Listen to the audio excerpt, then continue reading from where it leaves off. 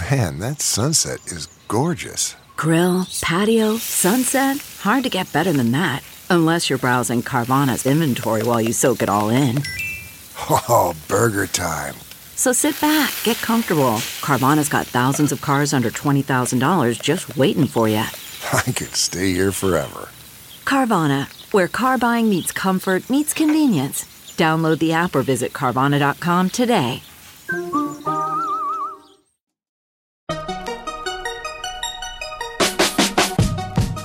Welcome to the Tech Meme Ride Home for Friday, December 13th, 2019. I'm Brian McCullough. Today, details about the next-gen Xbox. Apple makes an interesting acquisition around photography. Lyft will rent you a car. Why I find Roku so interesting. And, of course, the weekend long-read suggestions. Here's what you missed today in the world of tech.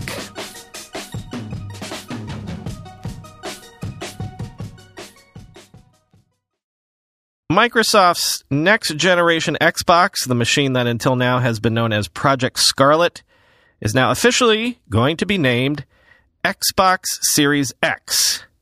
And if you feel like the name is not quite distinct enough, believe me, you will not confuse this machine with any other Xbox console if you're actually looking at it, because this bad boy looks like a computer, or at least different than all the other Xboxes.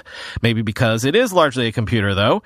Quoting The Verge, the console itself is designed to be used in both vertical and horizontal orientations, and Microsoft's Xbox chief, Phil Spencer, promises that it will, quote, deliver 4 times the processing power of Xbox One X in the most quiet and efficient way, end quote.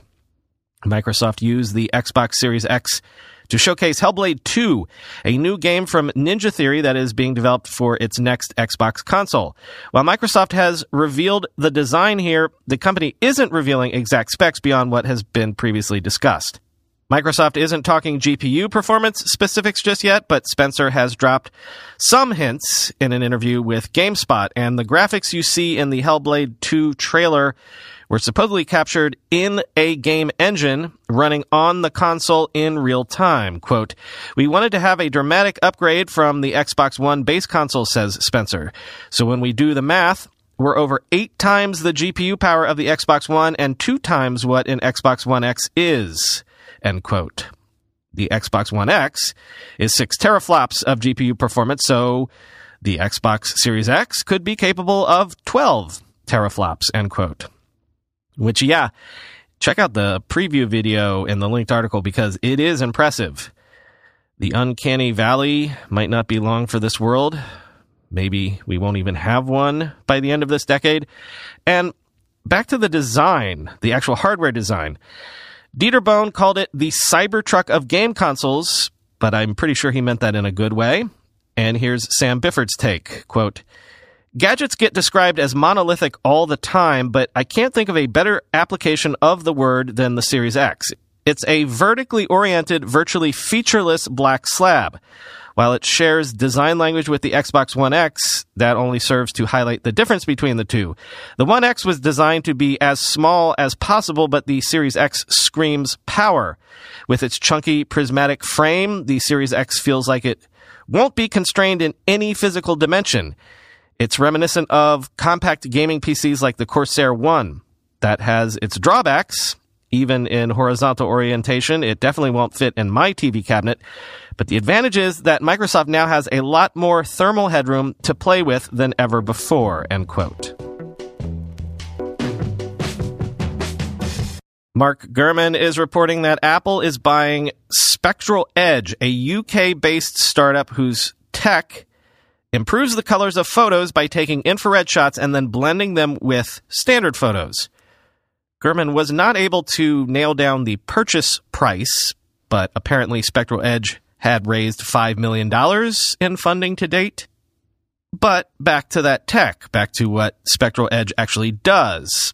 It uses machine learning to do that infrared blending in order to make smartphone pictures crisper with better color, quoting Gurman.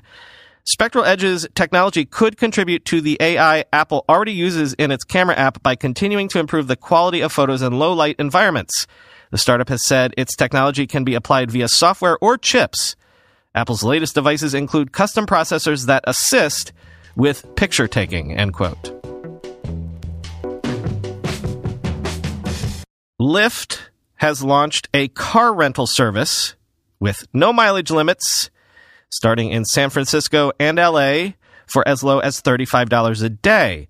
Lyft will even give you two $20 ride credits to cover the cost of, actually taking a Lyft to wherever your rental car is parked, which altogether, including the low price per day, sounds insane to me. Like, is there any margin in this for them? Quoting The Verge, Lyft is trying a couple of things at launch beyond the ride credits to lure renters away from incumbents. For one thing, Lyft will allow people as young as 22 to rent, provided they have a valid driver's license. There are no mileage limits, and Lyft says it will only charge the local market rate for gas, meaning renters won't have to worry about filling up their cars before they drop them off. Cars can be taken for as little as 1 day or as long as 2 weeks. At launch, Lyft is making the Volkswagen Passat sedan and the Volkswagen Atlas SUV available to rent in San Francisco. The Mazda 3 sedan and Mazda CX-5 SUV will be the launch cars in Los Angeles. The company is aggressively pricing the rentals too, with the Passat in San Francisco available for as little as $35 per day, although Lyft says pricing may change based on things like when people rent, end quote. Milestone time. Google says it has captured more than 10 million miles of street view imagery. The distance, according to Google, of circling the Earth more than 400 times. And via its Google Earth product, Google says it has mapped out the parts of the world where 98% of people actually live, a total of 36 million square miles of satellite imagery. Quote, the numbers mark the first time Google has released figures on how much of the world its services have charted, providing insight into the scope of Google Maps. With more than 1 billion monthly users, Maps is one of the company's most popular products. It's also a potent way for the search giant to deliver local advertising, end quote.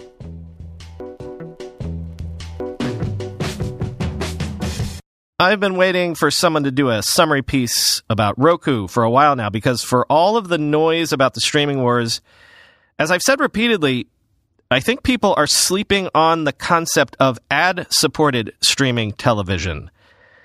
Well, here's Bloomberg with a look at Roku, which is now valued at $17 billion thanks to its stock appreciating 300% this year.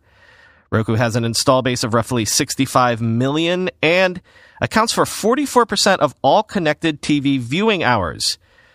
We're all watching Netflix and Disney Plus now, and a larger portion of us are doing it on Roku devices.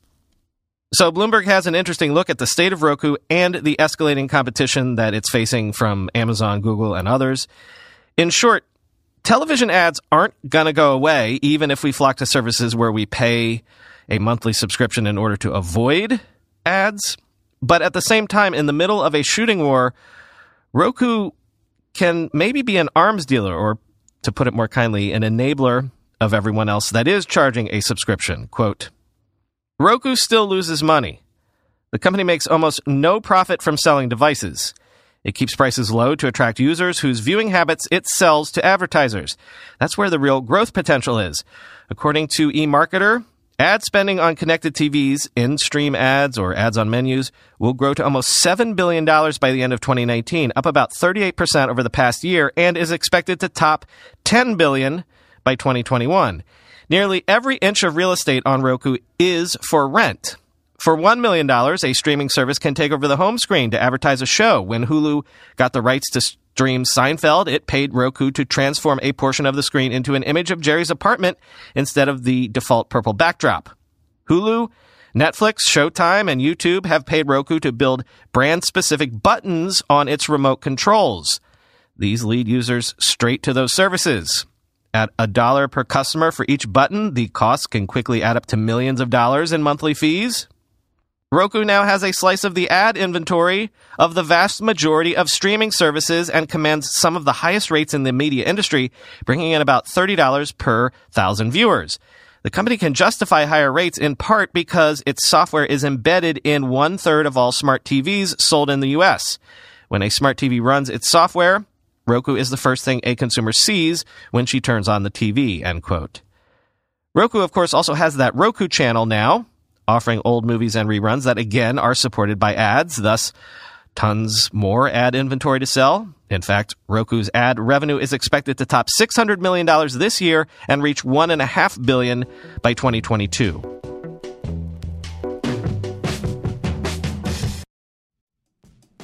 If you're a marketer, you probably got into marketing because you like being creative. If you're a developer, it's because you like building cool stuff. But too often, marketers and developers are stuck with old-school content management systems that make it harder to do that. Storyblock, a content management system, is here to help. Teams from Netflix, Tesla, and Oatly are among the 200,000 Storyblock users who switched from old-school systems like Sitecore, Drupal, and AEM to Storyblock. Why? Storyblock makes it easier for marketers and developers to build websites, apps, and other digital experiences and simply get shit done. For example, Storyblock has a new feature called the Ideation Room. The Ideation Room is a central space within Storyblock where you can collaborate with your teammates to come up with new ideas and refine them with the help of AI. If you want to ship your work in less time and stop wrestling with your CMS, try Storyblock for free today at get.storyblock.com/ridehome. That's get.storyblock.com/ridehome. How do you make a password that's strong enough so no one will guess it, and impossible to forget, and do it for 100 different sites, and make it so everyone in your company can do the same without ever needing to reset them? Sounds impossible unless you have 1Password. 1Password combines industry-leading security with award-winning design to bring private, secure, and user-friendly password management to everyone. 1Password makes strong security easy for your people and gives you the visibility you need to take action when you need to. Companies lose hours every day just from employees forgetting and resetting passwords. And you know that a single data breach can cost millions of dollars. 1Password secures every sign-in to save you time and money. For more than a decade now, 1Password has been on every computer and every phone I've ever owned. Right now, my listeners get a free 2-week trial at 1password.com/ride for your growing business. That's 2 free weeks at 1password.com/ride. Don't let security slow your business down. Go to 1password.com/ride. Sounds like it's time for the Weekend Long Reads suggestions. I gotta start off my recommendations with The Age of Instagram Face by Gia Tolentino in The New Yorker. It's about how social media, Facetune, and plastic surgery have come together to create a single, what she calls a Cyborian look. Quote, "There was something strange," I said, "about the racial aspect of Instagram Face. It was as if the algorithmic tendency to flatten everything into a composite of greatest hits had resulted in a beauty ideal that favored white women capable of manufacturing a look of rootless exoticism." Absolutely, Smith said.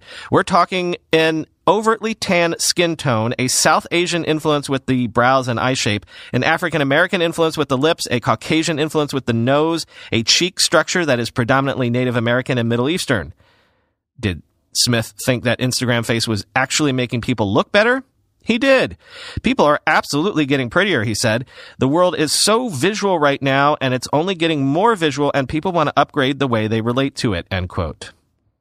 Want a true crime tech story? How about the 1-0 piece about the influencer, the hitman, and a years-long domain name feud that ended in a literal shootout? Quote, "The intruder kicked through the doorway and grabbed Deo by the neck. 'Where's your computer?' he demanded.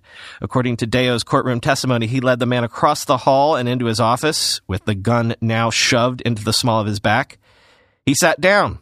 The man opened up his MacBook Pro, and Deo felt the gun move from his spine to the rear of his skull, the metal hard on his scalp. 'Okay, MFer,' Deo recalled him saying, 'GoDaddy.com,' end quote. Fast Company looks at a new startup called MindMed that is trying to create medicine that provides all of the upsides of psychedelic drugs without the downsides of tripping.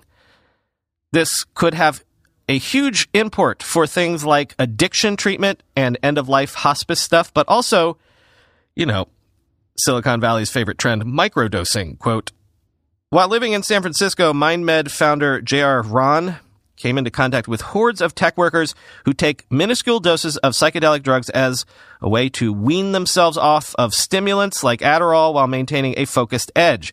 But psychedelics get you high and can leave you in a mind meld state for hours, which for a lot of people is a non-starter. For both the microdosers and the people looking for help in recovering from an addiction, not to mention the Food and Drug Administration, the Drug Enforcement Agency, and the pharmaceutical companies that have the money and reach to bring a drug to market, that makes psychedelics a risky business. Rahn's first drug aimed at treating addiction has engineered out the psychedelic experience. But can it still be effective without the trip? End quote. And here's another startup story. FYI looks at how Zoom became maybe the most popular web conferencing product in less than 10 years. Quote, in 2011, Cisco's then VP of Engineering, Eric Yuan, tried to persuade his fellow executives that they urgently needed to improve WebEx, Cisco's web conferencing product. At that time, Cisco's strategy for web conferencing didn't involve improving existing products. Despite the fact that WebEx had been a costly acquisition and the product was an important part of Cisco's business, Cisco didn't listen. Undeterred, Yuan did what any confident entrepreneur would do. He promptly resigned to start his own company. That company was Zoom, end quote. And this essay by Anil Dash has been getting a lot of chatter all week. The title is Link in Bio is a Slow Knife. Quote, we don't even notice it anymore. Link in Bio. It's a pithy phrase, usually found on Instagram, which directs an audience to be aware that a pertinent web link can be found on that user's profile.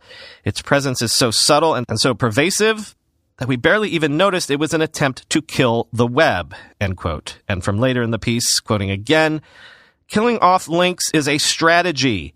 It may be presented as a cost-saving measure or a way of reducing the sharing of untrusted links, but it is a strategy designed to keep people from the open web, the place where they can control how and whether someone makes money off of an audience.